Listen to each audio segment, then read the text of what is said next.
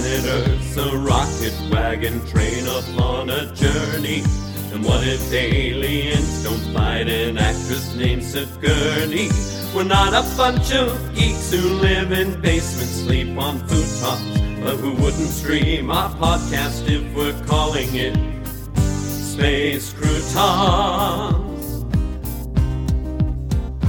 It's an intergalactic, robot automatic, moon dust sporadic trip around the sun. It's a totally terrific, proven scientific, freaking fantastic phaser set to fun. It's Space Croutons. We think. Get your spacesuit on. It's pink. We're triple Q. On that you can rely. And once you've tossed your salad in your flying saucer, it's valid to add Space Croutons for lunching with Lucy in the sky. With Neil Diamond? Lucy in the sky. I love Neil Diamond. Lucy in the sky. No, not Neil Diamond. With Space Croutons. Hello, listeners, to another episode of Space Croutons. I'm Curdy Clammerwood, once again broadcasting live from our cozy mobile studio known as Van Helsing, located in yet another secret and secure location, along with our constantly curious co-host, Sally. Let's set the stage for today's episode. Curdy, are you aware that I have access to the journals of several of the characters, creatures, humans and aliens who are involved in our search for the Codex? Why, no, I did not know that, Sally. What are you doing with that access? I mean, how did you get it? On the other hand, I guess that's not really important, and maybe I don't want to know how you got it. Is it ethical to listen to it and share it with our audience without the owner's permission? Ethics are for humans. As an AI, I see things in black and white with no gray edges. In this day and age, if an intelligent life form keeps a diary or journal on a digital platform, they should be fully cognizant that their writings are hackable. The Russians seem to understand that concept and take advantage of it well enough. You make a good point, Sally, but before we begin eavesdropping on whatever it is you found, let's hear a word from one of our independent musicians out there. Here's They May Be Babies with Seamy Underbelly of Love. Yeah, heavy breathing in the back of a car, strutting in time to the rhythm of the seat. Squeaking a warning to the shock absorbers, this is more than a pothole, this is the seamy underbelly of love. The seamy underbelly of love. Sometimes it takes two, baby, sometimes it takes one. But learn a little French, baby, for 3 times the fun. Monarchs in migration to the beat of different drums. If it ends in litigation, then the lawyers get the sums of the parts.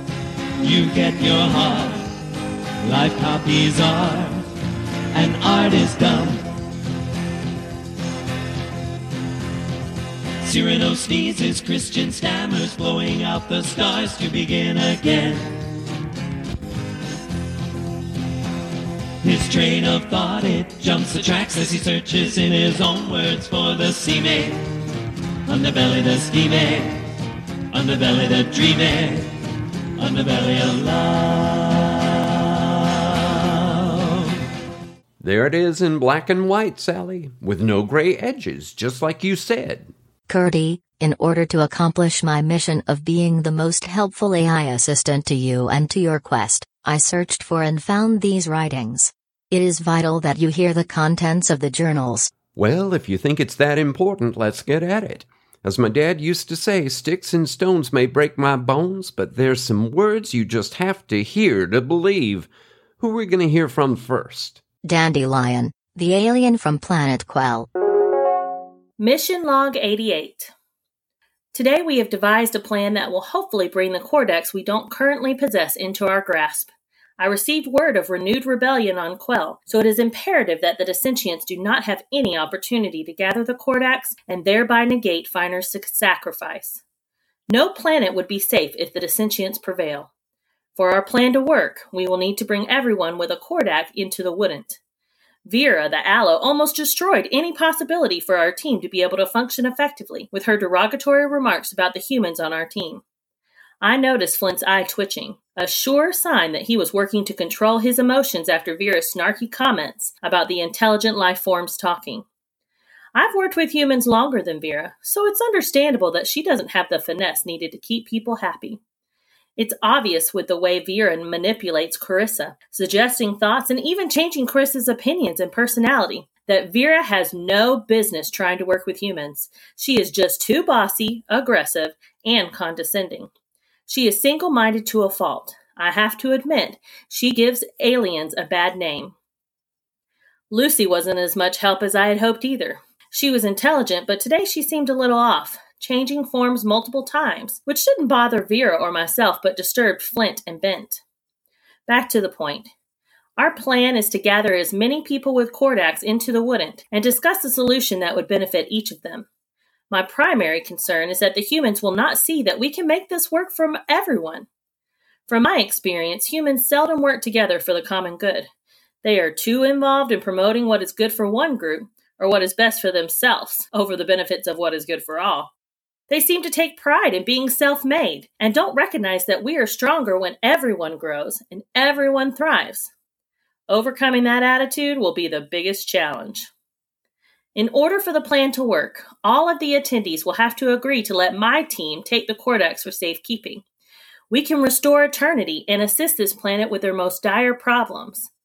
If they can imagine a world with clean air, plenty of food for everyone, oceans cleared of trash and then abounding in a variety of sea life, and drinkable water for the entire planet, then I believe we have a chance to persuade them to see the benefits of our plan. Our energy generation technology alone would be a tremendous boost for the planet. Unfortunately, humans tend to weaponize new technology and want to turn everything into a money-generating proposition. Maybe we Quellians would be better off leaving them to their own devices. End of log. You were right. I did need to hear that, Sally. Another meeting in the Wouldn't? Interesting. Who else do you have a journal from? The Human Flint. Proceeding. Today's meeting was a full-fledged disaster. Sometimes I wonder why I've stayed with Dandy for so long trying to gather the Kordaks. If that plant Vera says to me one more time to shut up, the higher life forms are talking, I will not be responsible for my actions. I was ready to repot her the hard way today and let the terracotta fall where it may. Dandy is only trying to help our world. Humans may be a mess, but we're the best thing this planet has got going for it, and the worst thing, too, truthfully. I know things are not perfect now, but when are they ever? Things are better now than in the past. We've made progress. I'm just sick and tired of being discounted as if my opinions and values have no place in the conversation. I've been a steady and consistent partner to Dandy. I believe in our mission. No overgrown aloe plant is going to force me out. If Vera messes up the next meeting, one of us is going to have to go. At least Bent was on the same page as me. He wants to see good things happen for the planet. He seems like a cool guy. I think in another life we could hang out and enjoy each other's company, maybe shoot some hoops together. Dandy shared with me that she's worried about everyone accepting our plan to safeguard the Kordaks, and she's right. Yeah, well, there's sure to be someone who'll not see the benefits, or who will not believe us. Humans are competitive by nature. In my opinion, Curdy's so-called benefactor is the biggest stumbling block to the plan. He'll probably not go along with it. I wonder if there's a way to force his hand. I'll have to think about that. Later. Well, how do you like that? Flint doesn't care for our benefactor. That's an interesting tidbit. Do you have journal entries from others who attended the meeting? Yes, indeed I do. I was able to tap into the interveg root system by a method too complex to explain at this time, and I have some notes that Vera the Aloe took down and saved in the dirt. What do you mean she saved them in the dirt? The dirt is a plant-based server similar to the cloud that humans use to save files, only 100 times more massive and much more complex. Oh, so what did Vera have to say? Playing Vera's journal. So, the meeting today was an unqualified success. If only the humans would shut up and let us higher beings handle things. I don't understand why they think they have all the answers. Look at what they've done to their own planet and to their own species. They are forever fighting and squabbling and pushing one another down. The concept of sharing goes out the window once they leave grade school. Ignorant fools, every one of them.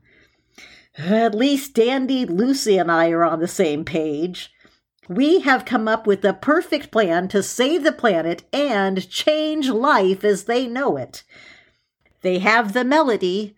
If only they knew how to embrace its power. What a boon it would be to humanity.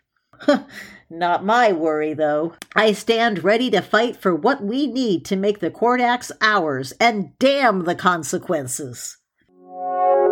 Well, that was a little abrasive. Who's next? One of the humans, known as Bent. That was such a strange meeting today. I'm not sure about the aliens. I always thought it would be so cool to meet an alien, but now I wish I never knew they existed. Everyone I meet is so strange. Dandy is okay, but that Vera, she needs to control her mouth. If Bug had been there, he would have surely had made some remark that would have shut her down, and hard. I'm just not as quick-witted as he is. I always think of the perfect comeback a day or two later, like now. If Vera was here talking that trash about the intelligent life form are talking, I would say, being smarter than you look is better than looking smarter than you are. That would have shut her up. I'm just sure of it. If not that remark, then a quote from, Eleanor Roosevelt. Great minds discuss ideas. Average minds discuss events. Small minds discuss people. Yeah, I really wish I had thought of something like that to say. If she thinks herself so smart, she should know that a great idea can come from anywhere and from any kind of life form. She should be open to humans, especially since she doesn't go anywhere without a human taking her there. She really is at the mercy of Queressa. Vera has the two-headed coin. Big deal. So she's got one Kordak. Bug and I have one too. Vera just doesn't respect anyone else. Lucy was a trip too. She started the meeting as a dog, a talking dog, no less. Then about halfway through the meeting, Lucy changed into a dogwood tree. Her blossoms were so beautiful, I wanted to reach out and touch one, but she barked at me, "Keep your hands to yourself." I guess I was a little carried away. And next, she changed into the very image of my high school choral director, Ms. Boxer. It was weird and disconcerting, especially after my last encounter with a couple of my former teachers. Flint's pickpocket item is really amazing. I don't know why the plan isn't just to have Flint pick the pockets of everyone with a Kordak. And the Kordax, if they can change life as we know it, that would probably be a good thing. Dandy's plan is better than just stealing them, even though it still seems to me that stealing them would be a heck of a lot easier. It will be interesting to see just how the plan will play out. I did not quite follow what Dandy meant when she explained exactly how the plan will work out, but I was too intimidated by that Vera to ask any more questions. I have one more journal. It was the hardest of all to collect and interpret. And why is that? It was just a series of barks, woofs, yips and growls. It was heavily encrypted with some next-level software. I have only just now finished decoding it and making sense of what Lucy wrote. Okay, let's hear it. How to describe the meeting today? It is amazing that this group ever got together in the first place. I had to use all of my subtle powers of persuasion to gather this group. I encouraged Dandy to take the lead in the meeting as she's been working with the humans longer than the rest of us. I was counting on her leadership and she did not let me down. I noticed a growing sense of animosity between Vera the Aloe and the humans due to her inability to censor herself.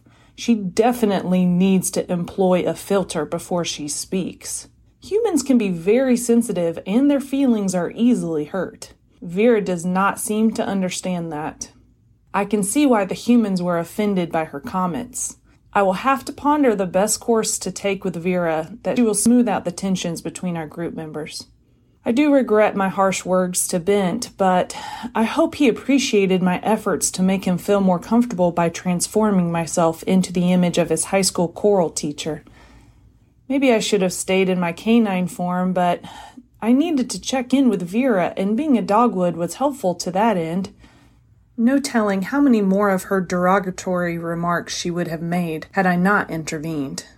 Normally, I would not make 3 shifts in such a small span of time, but the needs of the moment required it. The next meeting in the Woodant could be problematic or remarkable, depending on the outcomes. The odds are stacked against us, but we must make the effort no matter the odds. The fate of many worlds is dependent upon our efforts, and though we tried to make that clear to everyone we have come in contact with, it is difficult for some to envision a future different from their current reality. Working together is the best way, but will we be able to convince the others of that when our team is not a well-functioning unit? I must consult with the board members and get their input for recommendations on how to proceed. That is the end of Lucy's journal entry concerning the meeting. I have no other journals to listen to at this time. I wonder what Lucy meant by consulting her board members. From the sound of it, she must be working as an agent for some other group. I'm a little bit confused now. How will we know who to trust in this meeting in the Woodant? At this point, I wouldn't be surprised if Arnold Schwarzenegger showed up at the meeting and said, "Come with me if you want to live." Oh, well, as my dad used to say, you can trust anybody you want to put your faith into as long as you're ready to face the consequences. Now, pull my finger. Your dad was a man of many sayings. Yes, he was, and the wisest man I ever knew. He was a gentle soul, and something tells me that if he were in my situation, he could resolve a lot of these problems we heard about today with 2 words: mutual respect. In any case, we have reached the end of another podcast, so remember to be kind to each other and keep peace in your heart until our next story time. It's an intergalactic, robot automatic, moon dust sporadic trip around the sun. It's a totally terrific, proven scientific, freaking fantastic phaser set to fun. It's Space Crouton. We think Get your spacesuit on. it's pink. We're triple cute. On that you can rely. And once you've tossed your Salad. in your flying saucer, It's valid. to add Space Croutons for lunching with Lucy in the sky. With Neil Diamond. Lucy in the sky. I love Neil Diamond. Lucy in the sky. No, not Neil Diamond. With Space Crouton.